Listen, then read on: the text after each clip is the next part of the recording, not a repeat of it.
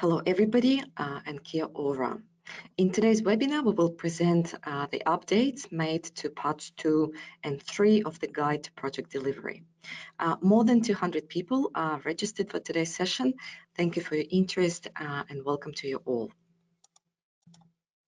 My name is Ekaterina. I'm a communications officer at Austroads, and I will be moderating today's session together with Colin McKay, who will moderate the Q&A at the end of the webinar. First of all, I would like to acknowledge the Australian Aboriginal and Torres Strait Islander people as the custodians of the land from which we are broadcasting today. I pay my respect to elders past, present and emerging. I also acknowledge the Treaty of Waitangi and Maori as the original people of New Zealand. A little bit about Austroads. We are the collective of Australasian transport and traffic agencies, and our focus is to support our member organizations to deliver an improved road transport network. This project was delivered under the Transport Infrastructure Program, which is managed by Ross Guppy. A bit of housekeeping. Our presenters will speak for about 40 minutes and then we will have a Q&A session for 15 minutes. The report and the slides for today can be downloaded from the handout section of your sidebar, which you will find on the right-hand side of your screen. To send us your questions for the Q&A, please use the question icon on your sidebar. If your question relates to any particular slide, include the number of that slide in your message to help us answer your question as best as we can. Also, let us know if you are experiencing any technical problems, but a quick tip, if you lose sound or your picture freezes, the issue is most likely with your internet connection. So closing your browser and rejoining the session via your email registration link usually helps. This session is being recorded and we will let you know when the recording is available on our website. And if you listen to podcasts, you can also find Austroads in your podcast app. So we have three presenters today, Colin McKay, Nigel Powers and Karen Kogo. We will first hear from Colin McKay. Colin works for the Waka Kotahi New Zealand Transport Agency and he has over 40 years experience in road construction and maintenance. He currently leads the infrastructure development team and is on a number of boards and steering groups working on national business. Our second presenter is Nigel Powers. Nigel is the national leader asset performance at the Australian Road Research Board. He currently leads the delivery of asset performance services, including structures management, asset modeling, assurance systems, and safe asset performance. Prior to ARB, Nigel worked on major road projects for the Department of Transport Victoria. And our third presenter is Karen Kogo. Karen is a principal professional leader at the Australian Road Research Board. She has over 25 years experience and has designed and managed a wide range of road infrastructure projects under many road safety and capital works programs. So welcome to all our presenters and I will now hand over to Colin. Thank you, Katerina, and good afternoon, everyone, wherever you are out there in the wide world. Good to have so many people registered for this afternoon. Sorry, just get to the next slide. Right, so some of you will have heard of the Project Delivery Task Force. If you are in Australia, I'm sure. Often with these projects, we have working groups to assist the consultant as we go through the project. In the case of this project, relatively small, we, the Project Delivery Task Force, became the working group. We didn't have a separate working group. And you can see your jurisdictional representatives if you're in Australia on that plan there, that slide. So I have been the Austroads project manager for this project, and we procured ARB as the lead consultants. And you've already been introduced to Nigel and Karen as the presenters today, but of course they've had others in their team assisting. So the Guide to Project Delivery, for those of you that have downloaded it, seen it, you'll know it comprises 5 parts. Part 5 was developed sometime after the first 4 parts, so it came later as we agreed there was a need for it. And of course, we've also got the procurement manual there, the procurement, it's Building and Construction Procurement Guide, Principles and Options, which you see tagged to the bottom right of the screen there. We do not, in this guide to project delivery, attempt to talk about the details of procurement. It's all pretty high level, and we cross-refer to this the Building and Construction Procurement Guide, where there's a whole lot of additional information.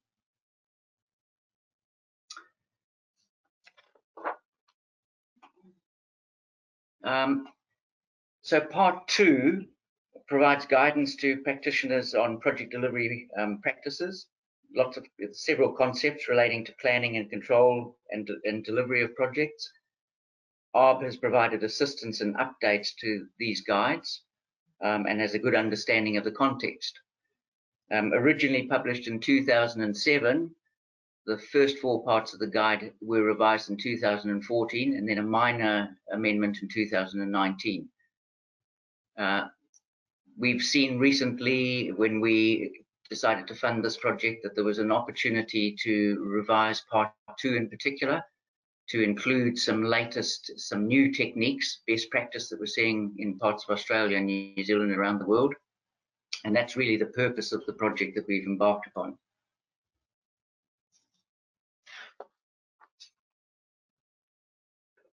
So predominantly the focus was on updating part 2, planning and control, and we, in doing so, enhanced guidance on project planning and project controls, with a focus on improving quality outputs and value for money for project delivery. Chapters 3 and 4 of part 3, which is tendering and contract award, we felt were best suited as under project control, so we've taken this opportunity to move them into part 2. Not a lot of change to the contents or the text, but we have put it into part 2 as a more rational place for it. So here we see the process, fairly typical process that we go through on an Austroads project. The initial literature review looked at international, national and local project management practices on a range of large and small projects to see what new techniques we could adopt. Stakeholder consultation was targeted to get a good representation across the spectrum. So we had clients and consultants or designers and contractors on board, and some academics at the university. And we got some very good feedback through that consultation. We then assessed the key issues that had been identified during the literature review and the consultation. And we started developing the first draft of the updates to the guides. This was then reviewed by the Project Delivery Task Force in the absence of a separate working group, and direction was given to ARB on how to move forward. The final updates to the guides have recently been approved, I think since Christmas, by the Austroads board and are now published. And as with all Austroads projects, the final part of any project is to do a webinar, which is what we're doing today. And this is really to implement, promote and support the guide and the amendments we've made to it. Just a few stats quickly on the use that's being made of these guides. You'll see we've only looked at the database since the January update to today. 3,700 downloads is quite impressive, of which 777 have been part 2 and 579 have been part 3. And you can see the Australian jurisdictions there that have resulted in most of the downloads. It's worth adding that in addition to these stats, if you interrogate the downloads over the years, there's been many countries. I think the last I heard, about 27 countries, various practitioners in those countries that have downloaded parts of the guide. So it's very encouraging to us as a task force who developed this guide to see the level of international interest in it. So that is a brief introduction to the project. I'll now hand over to Nigel, and he'll take us through the literature review and the stakeholder consultation. Nigel.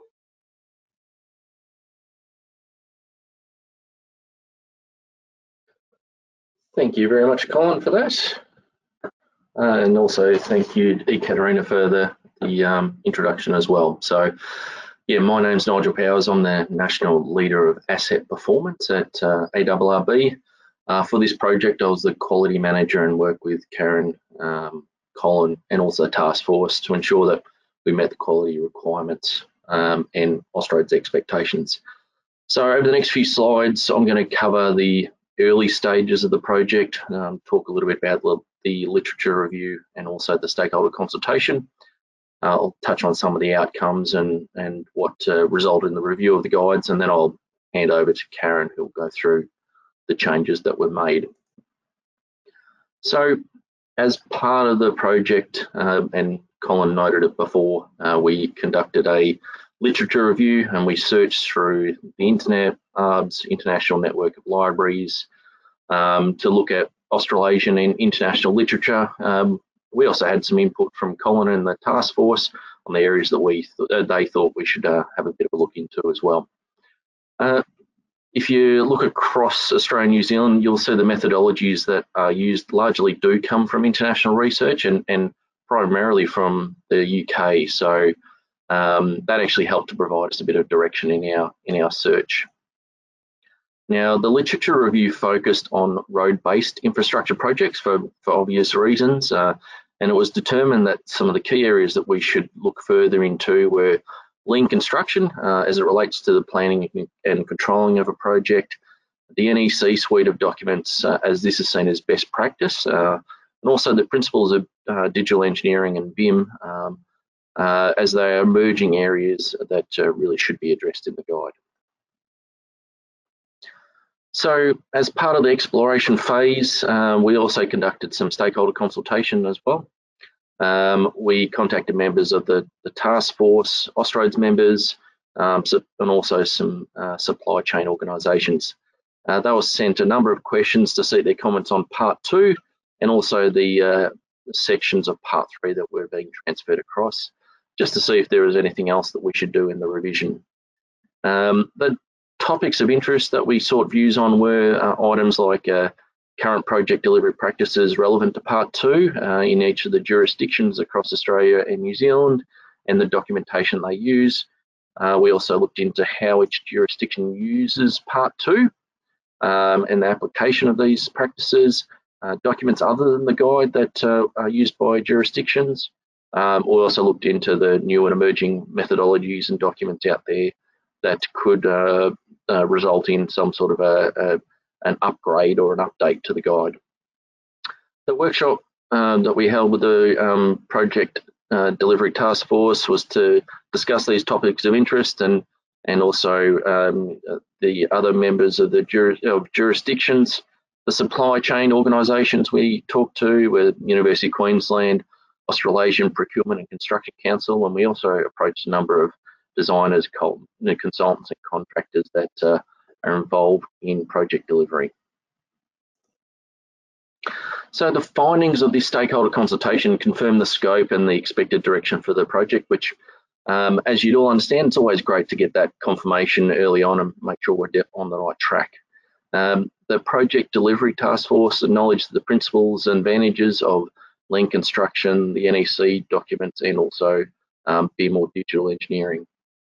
It was recommended that information on these topics should be explored further in the literature review or best practice review, with a view that these should be included in the relevant sections of the guide. This is also verified by the consultation with those supply chain stakeholders. So again, that's great that they were also on the same page.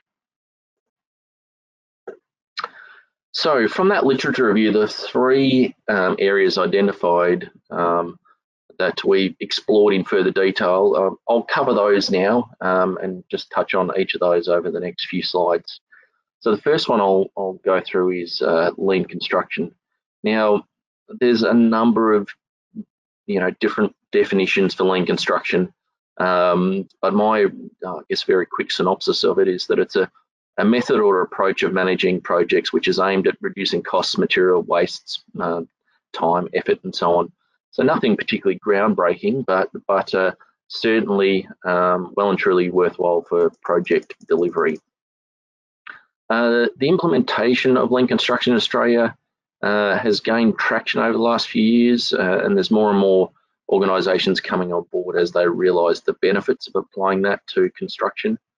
Now, this sort of lean construction or lean thinking with projects is based on the process that was popularised by Toyota, and in particular T.G. Ono after World War II. His concept was pretty simple. It was all about maximising value for the client while at the same time minimising waste. So certainly something that we're all trying to achieve with our projects.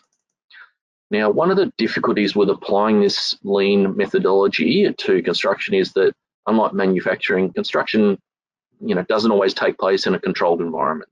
There's lots of variables and variations, and so it's not a predictable space, and you don't necessarily have reliable workflows. So it was found that lean construction or lean thinking or lean management is certainly relevant to part 2 of the guide, as it offers highly efficient alternative delivery methods and staging of activities, offering significant time, materials, and cost benefits. Although the term is often referred to as lean construction, the techniques are actually more effective at that planning, design, and procurement stages of a project, and that way they're able to be fully recognised when they're implemented at those early stages. The methodology can also be beneficial to effectively accelerate your project delivery as well. Now, there's a number of different tools and methods and systems out there that have been developed in an attempt to actually translate this lean thinking to road construction. There's not sort of a single method, but there's a more results-based or on application of the relevant tools and those sort of things. So many of the tools can be used independently or jointly to implement the lean practice in our construction projects. So a really simple example of what can be done is say off-site manufacturing, where you're going to perhaps precast some structures. So by doing simple things like that where possible, you can have higher safety standards, more efficiencies, and high quality off-site. And if you do it in the right way, you can actually reduce on-site construction time. So that's just a real simple example, I guess, of it. Now, the choice to use lean construction approach may influence the decision-making process and the terms of your contract documents that you're going to use. So really, to implement this and all the specific tools and systems and so on, it actually requires some trained practitioners, and you need to do it very much in the early stages, such as your planning, design, and procurement phases. There are many different systems, as I mentioned before, that follow these principles, and digital engineering is actually one of them, which I'll talk about in a sec. Agencies, however, you have all your own methodologies and approaches and how you go about delivery. So therefore, lean construction is perhaps a consideration to explore in amongst what you've already used at your jurisdiction, but also in consideration with experienced practitioners. So now on to digital engineering and BIM. Like lean construction, there's many different definitions, it's perceived differently by a number of different people. So our basic synopsis in this sort of context is that it's digital engineering or BIM is a resource tool used for planning through the delivery stage and even into the latter stages of an asset's life, and it's often supported by a common data environment. So in that initial planning phase, BIM is actually really effective in providing that sort of consistent structured file management system, and it can help influence the internal workflow processes. The information and data at the current and consolidated so it creates efficiencies in terms of improving the quality, currency, consistency of information during procurement, all the way through to the delivery of the project and beyond, as I mentioned before. So the BIM system is a shared knowledge resource for information, and it can be used for decision making and making sure that it's all based on the same information when you're going through those decision making processes. And it's really based on a data rich, and it can often be a data rich virtual model of the infrastructure. That's another way people perceive BIM and digital engineering. So a jurisdiction can choose to use BIM throughout, BIM procurement documents to maintain sort of consistency with the templates and modified for any individual project. So there's a lot of guidance out there, as we noted down the bottom of the slide there, NatSpec 2016 and also ISO 19650.1. These documents are great, set out the requirements and include the concepts and principles needed to develop a BIM system in the contract documentation during the life cycle of a built asset, including things like strategic planning, procurement, design, and so on. So the BIM process can also be used with other project planning models as well, so it's fairly flexible, and it can deliver improved business outcomes to asset owners, operators, project clients, and supply chains. So the use of BIM has been increasing internationally. Agencies, certainly in Australia and New Zealand, have been picking up, but they also have their own methodology and approach to how they deliver projects and how they require tenders to outline their processes, standards, KPIs, and so on. So it's something that you need to put in a significant amount of consideration early on, because it's a lot of time and effort can be invested in this, and you need to make sure that your jurisdiction's on board. Now, finally, I'll just cover the NEC suite of documents. Now, these documents, particularly NEC 4, are certainly relevant to part 2 of the guide, as it guides the decision-making process and helps to focus on collaboration and relationships between the wider team and different sectors. The NEC contracts are different from others in that they're designed to be used by engineers, where traditionally the documents we use are often complicated and full of legal terminology. These NEC contract suite is written in plain English, and it's founded on 3 key principles around clarity, flexibility, and stimulating good management. Now, NEC promotes proactive collaboration, transparency, early warning, and appropriate allocation of risk, and offers a range of pricing models, including incentives for early completion and sharing of cost savings and so on. It also incorporates lean management and construction methods. So 2019, Sydney Water became the first major infrastructure company in Australia to adopt NEC 4 to deliver some works, and others are looking to do the same. Main Roads in Western Australia have also successfully trialled using NEC for a 16k stretch of the Great Northern Highway. Jurisdictions, however, were found to use their own contract specification documents, so you're not necessarily just going to pick up NEC 4 and just start to implement them, but in the guide we've provided some suggestions and other publications as well that you could consider. So the update of the guide does not seek to make a comparison between the different documents either. It's just providing some information there for you to make your own judgment on when you're starting a project. So really the expectation is that practitioners will undertake their own research based on the scale and the risk of the project. So I'll now hand over to Karen to cover the changes made. Thanks, Nigel. I'd like to take you through an overview of the areas that were changed during the update of Part 2. So in Part 2, we updated the 3rd edition synopsis to acknowledge that Part 2 was revised to incorporate guidance on tendering and contract award provisions that were previously published in Austroads Guide to Project Delivery Part 3, Contract Management. Part 2 also includes new industry best practice and techniques, as Nigel has just covered.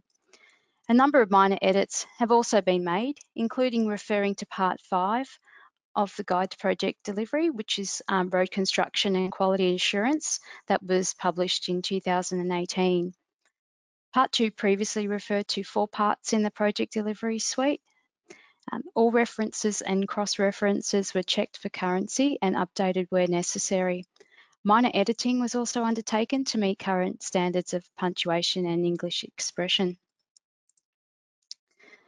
So Chapter 1, being the introduction chapter, was modified to discuss emerging project management approaches that can be implemented to reduce costs, shorten construction times, increase productivity, and manage projects efficiently and effectively. So lean construction and digital engineering combining BIM, Building Information Modelling, were also added to provide a brief overview of the approach and methodology. Agencies, however, may have their own methodology and approach to the delivery of projects and may require all tenderers to outline the processes, standards, and key performance indicators that the project team intends to implement in order to satisfactorily deliver the project. Role clarity was also modified to include the program manager amongst the definitions of project manager and senior manager. This inclusion had importance as the program manager's role oversees many projects that are dependent but also interconnected that support strategic initiatives across the business or organisation.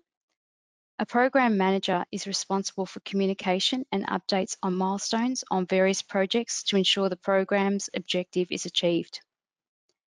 In addition, the governance section was slightly modified to expand on the makeup of senior management during times of project reviews and any delays or risks when communicated by the project manager. It is also important to include the program manager, project director, or project sponsor on any potential issues, including community, risk, financial, and time issues at the earliest possible time, as this particular project may be a project within a program of works. The project director, who coordinates multiple teams, will have an oversight of any potential constraints and can then mitigate any issues to ensure smooth on-time project delivery. The project sponsor, who has overall accountability for the project, can also provide the resources and support to ensure the project is delivered with its original intent. So briefly, Chapter 4, Procurement Strategy, was moved to follow the Quality and Audit chapter. The reordering of this chapter was found to be better aligned to the framework of the overall document, with the following chapters being Contract and Award respectively. Within the Procurement Strategy chapter, which is section 11.3, Delivery Models, content was updated to include the consideration of a cost reimbursable contract. So this contract is also referred to as a cost plus contract. This contract is where the contractor is reimbursed for the actual costs incurred in carrying out the works with an agreed limit, plus an additional payment for a profit. The contractor may be incentivized to operate more efficiently. This type of contract may be used when the scope of work cannot be fully defined in the outset, or the risks may be high, i.e. emergency works or immediate rectification works. Costs that the contractor is entitled to must be set out in the contract and may include plant hire charges, labour and material costs. Continuing on in the procurement strategy section, a review was undertaken on contractual relationships. It is envisaged that partnering is in the development of the relationships is between the parties in the contract and is usually undertaken outside the contract with mutual objectives established and monitored regularly. Partnering can be of great benefit in contracting, and many agencies incorporate this approach into their contract arrangements. However, if a contractor starts losing money and claims start to flow, relationships can tend to sour, and increasing effort is required to maintain good working relationships. So an alternative to partnering developed by some agencies is to incorporate a requirement for collaborative contracting into the contract. We have included additional information on this, where collaborative contracting is seen as a proactive approach to the contract from all parties, often with a collective focus on project objectives and outcomes. So this approach moves away from traditional lump sum or fixed price models to enable greater coordination of the design and delivery activities. This allows practitioners to procure a more integrated holistic delivery solution from planning, design and project management to construction, maintenance and facilities management. A diverse range of contract specifications and conditions can be used for a variety of projects of low to high risk and small to major projects. It can also be used for the procurement of works, goods and services across road infrastructure sectors, and can include public and private buildings and infrastructure, plant and equipment. Additional information was also provided around the procurement process, and we have taken the opportunity to highlight the different forms of contracts that can be used to assist the practitioner with preparing clear written contract documentation, and these are shown on the slide. However, as always, practitioners should always undertake their own research on the contracts to be used based on the scale and risk of the actual project. As Colin mentioned earlier, Chapter 3, Tendering, and Chapter 4, Contract Award of the Guide to Project Delivery, Part 3, Contract Management, was also moved into Part 2. In the next two slides, we'll highlight the minor modifications made to these two chapters. So Section 12 in Part 2 is now tendering, and the sections shown on the slide indicate the areas of change. So we'll talk a little bit about collusion and the possibility of collusion between tenderers at any stage during the tendering process may occur. Agency policies may require tenderers to provide statements or a form of declaration which should not be altered with their tender submission, declaring that they have not colluded with, and the new text is, with any others that would provide an unfair market advantage in terms of the tender. Text was also added in the inviting tenders section to highlight that national standards are commonly used, standard forms of contracts in the infrastructure industry, with the acknowledgement that the NEC contracts are internationally recognised and can be considered on a wide range of services within the broader project team. The agency will need to make a firm commitment on the contract methodology and documentation that should be used on the project prior to tenders being called. The inclusion of the word designers was added in section 12.6.1 to create a more sustainable contractor and designer market. Added text was also provided in section 12.7, receiving tenders, and that was to include additional submission formats, for example, electronic submission or physical submission, or if the tender is closing at a different location to where the project manager is situated, and that's referred to remote closing. We elaborated and included some text on the Tender Assessment Committee, which may consist of a project management leader, for example, a project manager, a technical leader, a financial leader, commercial or contracting leader, and other members as required. We also reviewed the inviting fresh tenders section, and a paragraph was added to clarify the situation where conflicting information that was not originally identified in the project stage that may have affected project costs and methodology may require fresh tenders to be submitted and may be requested in the form of an addendum or similar documentation. So content from Part 3 was moved into Section 13 of Part 2 and minor additions were made. We'll just quickly go through those now. And these include the letter of award acceptance, where a paragraph was included to avoid confusion between the letter of acceptance and the formal instrument of agreement, which is the formal contract. And by way of explanation, the letter of acceptance establishes a contractual relationship between the parties. However, the agency will require a formal instrument of agreement, the contract, to be signed and executed by both parties. The contract guidance is then covered in Part 3, which is contract administration. The media release section of the guide outlines that the successful tenderer may also be publicly announced on the jurisdiction's website to announce the contract award. The project completion and handover section was slightly amended, noting that in the interest of project cost, the project should be finalised at the earliest possible time after it has been completed and not allowed to gradually wind down. In that context, the project completion process should transition to the correct team that is in charge of managing and maintaining assets and outputs. The project may have two stages of completion, and that is the practical completion and the defects liability stages. These milestones are recommended to be specified in the tender documentation.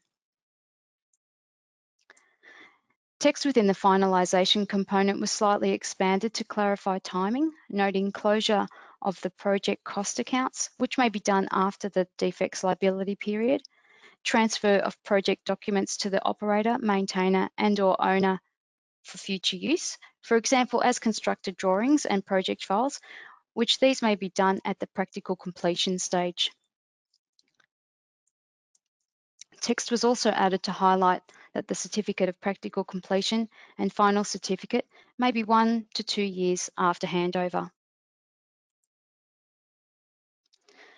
So moving into the last 2 slides, where I'll take you through the amendments to Part 3, Contractor Management. So much like Part 2, the 3rd edition synopsis was updated to acknowledge the chapters on tendering and contract award that they were moved to Part 2, and also minor edits were also made, including the reference to Part 5 and 5 parts to the delivery suite. And as we mentioned previously, all references were checked for currency and updating when necessary, and minor editing was made accordingly.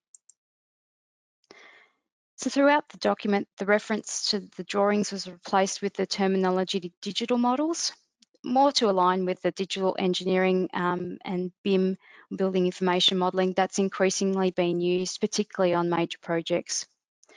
And as we are being more collaborative rather than cooperative during contracts and projects, the slight wording was changed and implemented.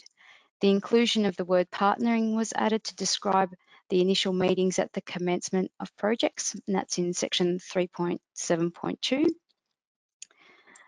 In section 3.10.2 discusses the duty of care of the contract administrator.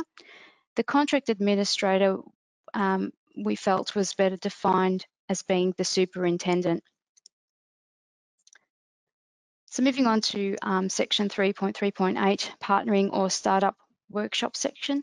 This was updated and refers to where partnering or collaborative contracting is to be implemented, and that a startup project workshop will need to be arranged early in the contract period. It is ideal that these meetings appoint a neutral facilitator, and in this context, additional information was added to suggest representation of members of a partnering group, including the principal, a consultant, and contractor. Karen, thank you for that, and Nigel. So that's the end of the formal presentation part of the webinar. So I see a couple of questions here, which we'll share amongst the team. And if any of you who have been listening have got questions, please just enter them as Katerina explained earlier on. So first one here, Denby, thank you for your question. It's about cost reimbursable. How can cost reimbursable encourage the contractor to work more efficiently? Surely it's the opposite. I think most of us, if we've been on a construction site, will have done work under day works, and I guess cost reimbursable is probably nothing different to day works. My own personal experience on one contract with cost reimbursable was not a good one, and it was very, very difficult for us as the client and our contract administrators to control costs. I think there's a difference between efficiency and quality, which is worth noting. A contractor, and Denby's second part of the question is the percentage, the margin on top is usually a percentage of the work done. So of course, that suggests the higher they can get the cost of the work done, the higher the margin. So it at face value does appear to be perverse. But remember that a contractor remains under this model responsible for the quality of what is built. And the trick in terms of quality and cost control is to exclude defect remediation from cost reimbursable. So if something is built defectively, then we do not pay for its remediation as cost reimbursable. That's a contractor cost. I think it's better suited to smaller contracts. The one I'm talking about was 14 kilometers long, a couple of hundred people, probably 50 items of plant, and very, very difficult with 50 or so work sites all over that length to keep control of costs. So it does have its place. It has served many a client very well around the country. I think it does rely on having a good collaborative relationship between the client and the consultant and the contractor. I don't know, Nigel, Karen, if you've got anything to add to that, if you've had any experience with cost reimbursable. No, I think you're pretty well spot on there with that, Colin. I guess my view on any of these different approaches is you just got to assess it based on a case-by-case basis, which you're pretty much noting. You know, if it's the right project for that sort of an approach or methodology, then it's going to work well. But if you try and do that for something that's too large or perhaps too complex, then it's not going to come out with the right result. So, but no, nothing really further to add. Thanks, Colin. Thanks, Nigel. Right, another question here. It's about, it refers to slide 20. To what extent do the amendments for parts 2 and 3 correspond or relate to Austroads Guide to Digital Engineering, which is expected out later this year? So I do know there's been another task force working on digital engineering. I'm not involved. I don't know how far it's got. We certainly do attempt not to duplicate and overlap between guides. I suspect that Karen and Nigel probably don't have a lot of knowledge of what that guide on digital engineering will include. It might be that once that is published later in the year, we have to review what we've put in these guideline documents, because we certainly don't want to put out conflicting information or overlapping information. Any comment, either of you, on that? No, it's, as you mentioned, we're not privy to all of that, unfortunately. Okay. Contract administrator, Karen, you were talking about that. Is it best to describe the superintendent's rep or superintendent as specified current practice in DOT Victoria? I'll just read that again. Is it best to describe superintendent's rep or superintendent as specified current practice in DOT Victoria? I don't know if Karen, you and I did talk about this a little bit. You know, was the contract administrator a person, i.e. the superintendent, or was the whole team administering the contract? But have you got any comment there on how to describe the contract administrator? No, or the superintendent or its representative. So I think it needs to be defined in its initial in the actual contracts stage, and if it's defined to a particular group or individual in that context. So like we said, I suppose all jurisdictions operate a little bit differently, and that's where this broad approach was taken. However, I suppose it needs to be clearly defined in that tender process or in that contract stage where it's being written, for that clarification. Yep, and I certainly remember a discussion you and I had where in New Zealand practice we call the superintendent the engineer contract here, but the engineer's representative or the superintendent's representative under our general conditions has a whole lot of delegated power and authority and responsibility. So when we talk about contract administrators, we're talking about the whole team administering the contract, not an individual. But you're right, in Australia, there's lots of examples of each state having its own jurisdictional requirements and documents. I've got one more question here. It's about part 5. Why was part 5, I think Karen said it was published first in 2018, something like that. So it's only been out there 4 years. Why was that published so long after parts 1 to 4? I can probably have a go at that. I was on this task force back in 2007 when we developed the four-part guide. I think the result. Part 5 has come much later as the result of a lot of discussions we've had at the task force meetings about ongoing problems with the quality of delivered asset, and that has 2 components to it. It's the amount of rework that's required during construction and the defects period, but it's also about how often our maintenance forces have to intervene early. So it's all about problems we've got as clients, principals, owners, regarding the quality of the project that's handed over. Too much money is wasted in rework and too much money is wasted in early maintenance intervention. So we all agreed to have a look at further guidance on improving quality in construction, which resulted in part 5. And I'm sure there's some of you on this webinar that are based in Victoria, and Peter Belf was a real champion of this before he retired, and he got it to work successfully on a number of big projects in Victoria. So that really, I think you need champions to drive things like this forward, and his enthusiasm resulted in part 5 with other input. And interestingly, the way it was done in Victoria was to get the supply chain on board before it was done. So don't spring it upon them as another client dictate on controlling quality, but sell it to them as an opportunity to minimize their rework costs. So that's the history of it from my point of view. I suspect that Nigel and Karen were not involved in parts 1 to 4 originally, so probably nothing to add.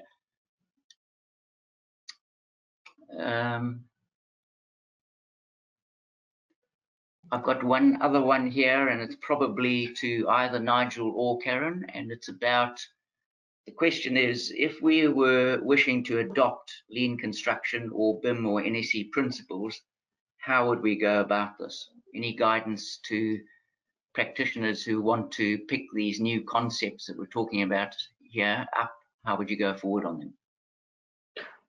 Yeah, I'm happy to take that one, Colin. So I guess all the jurisdictions have your own documentation and so on that you follow. So you're not necessarily going to be just completely departing from that, but you certainly do have opportunities in contract specifics and so on that you can introduce some of these different areas. Now, to have a look at these individually, digital engineering and BIM, if you're really keen on that, and I think it's a fantastic approach and can have long-lasting effects, it really needs to be a jurisdiction-wide decision though. You can't go doing that individually because it requires, well, really just reap the benefits of it. You'll need to support it for many years to come, because it not only in the project delivery aspect, but where it can really come into its own is in the future. If you've got some great digital representations of the assets and so on, that can be fantastic for maintenance and any future operation of those assets. So that really is a jurisdiction-wide decision. The other two, though, into lean construction and NEC, yeah, you certainly have the opportunity to potentially adopt those in part. Again, you're not going to go completely away from the documents that your jurisdiction uses, but you can perhaps introduce a few of the aspects in those contract specifics, and then hopefully get the outcomes from that. So certainly you need some support from your leadership on that, but I think if you can prove the benefits, there'll be a lot of support for certainly the lean construction side of things, and going green is a hot topic across the world. So if there's any way that we can reduce waste and increase efficiency and so on, I'm sure you'll get positive reception to that. But yeah, I guess to summarise, BIM's a big step and really needs to be a jurisdictional wide decision, but the other two you can perhaps do more of a localised thing and reap the benefits just in your contract specifics. So anyway, with Colin, Karen, don't know if you have any extra thoughts on top of that. Yep, a comment from me, Nigel, and the audience out there. Lean construction, I don't personally have a whole lot of experience with. One of our tier 1 contractors in New Zealand is passionate about it, uses it on just about every contract, and finds it pays dividends. But for anyone trying to get into a thing like lean construction, I think you need someone to go to. So there is a consultant sitting up in Auckland who markets actively lean construction techniques. I think Karen said in her presentation, you need a specialist to administer it. So they will sell all the tools, they will come in and train the team on how to get up and running with it, and they're there to support the team until they are able to do it themselves. So it's all these new things, you know, you can't easily pick them up by reading what they are on the internet. You really need someone with hands-on experience that can work with you and promote them. That's correct, and there are organisations that do conduct live sessions as well, and probably some monthly webinars. So yeah, if you're really interested in understanding that a little bit further, it's probably beneficial just to jump onto those sessions, just to get a bit more of an appreciation and understanding of the level of complexity or context of your particular project and how it applies in that respect. Thanks, Karen. Peter, thank you for your question on rise and fall here. The question is to the panel, have we got any guidance on the rise and fall part of a lump sum contract where the contract doesn't permit or talk about rise and fall, it doesn't treat it separately? And the point Peter's making is that at the moment there are significant price increases happening globally in material supply post-COVID, and of course the current unsettled situation in Eastern Europe will contribute as well. So it's shipping delays, it's difficulty of getting materials. We certainly are seeing it in New Zealand, out of control steel prices, for example. So a superintendent administering the contract, if the client's contract doesn't allow for rise and fall to be paid, then that unfortunately is the contract that the contractor tendered on. We have, under our general conditions as a client, seen the need to develop different special conditions, and we are taking the risk of unprecedented cost increases. So we carry that as a risk. I think that the difficulty in my mind, Peter, is if you tender a lump sum contract and you make the tenderers take on that risk for rampant cost increases that they cannot control or predict, you're just going to get a huge risk premium in the tender, in all the tendered prices. So we as a client accept and hold that risk. So that's how we're managing it. Karen, Nigel, anything to add? I think you've covered it pretty well. Thanks, Colin. Yeah, it's fine. Yep.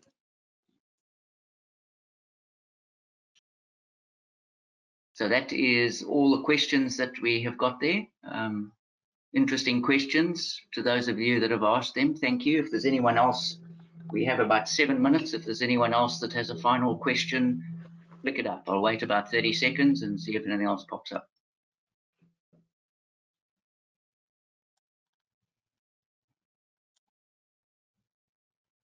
Katarina, it looks as though it's back to you then. Well, looks like no more questions from the audience. But thanks for all of your submitted questions, and thanks so much, Colin, for moderating the Q&A, and Nigel and Karen, thanks for your fantastic presentations. Oh, yes, there is one more question. there. Shall I ask? Let's just do that one, Katarina. This will be the last question from Philip. Are the large contractors promoting the use of NEC? I'll leave Nigel and Karen to talk about Australia. Over here in New Zealand, yes, I must say, and it's not just large contractors, there are a number of contractors here who have worked under NEC for local authority contracts and approach us and ask why, as a national transport agency, we don't adopt NEC or put contracts out under NEC. The real reason is that we were a signatory, we were on the committee that developed our national general conditions of contract, and we are therefore loyal to them and we want to stay with them. So yes, every 6 or 12 months, someone comes and tries to talk us into doing an NEC contract, but we have not done so thus far. Australian situation, you too? Any idea? Yeah, fairly similar over here, Colin. So certainly in the road infrastructure part of the business, we're it's certainly in a pretty similar situation, and do get approaches here and there at varying levels. It doesn't necessarily have to be the top tier, as you mentioned, but certainly other parts of the industry, and I mentioned it before, how Sydney Water and have been keen on using it, and there's been a few other infrastructure organisations pretty keen as well. So there's other parts of the industry that are perhaps taking it more readily. But yeah, certainly with the road jurisdictions, everyone is at this stage committed to what they've already got set up and utilising that. But from what I've seen, they certainly are tweaking and changing it to not necessarily adopt NEC, but perhaps some of the principles. So yeah, it's a pretty similar experience over here. Thank you, Nigel. Katerina, over to you to wrap up. Thanks so much. Right, so as we're wrapping up, just a quick reminder to everybody that there will be a survey as you exit this session. Just please take a couple of minutes to fill it in and send us your feedback. It really helps us to know what you liked or didn't like about the session and what suggestions you have for future webinars. And once again, today's session is being recorded and we will let you know when the recording is available on our website. So thanks again, everybody. Stay well and safe and enjoy the rest of your day. We'll see you next time.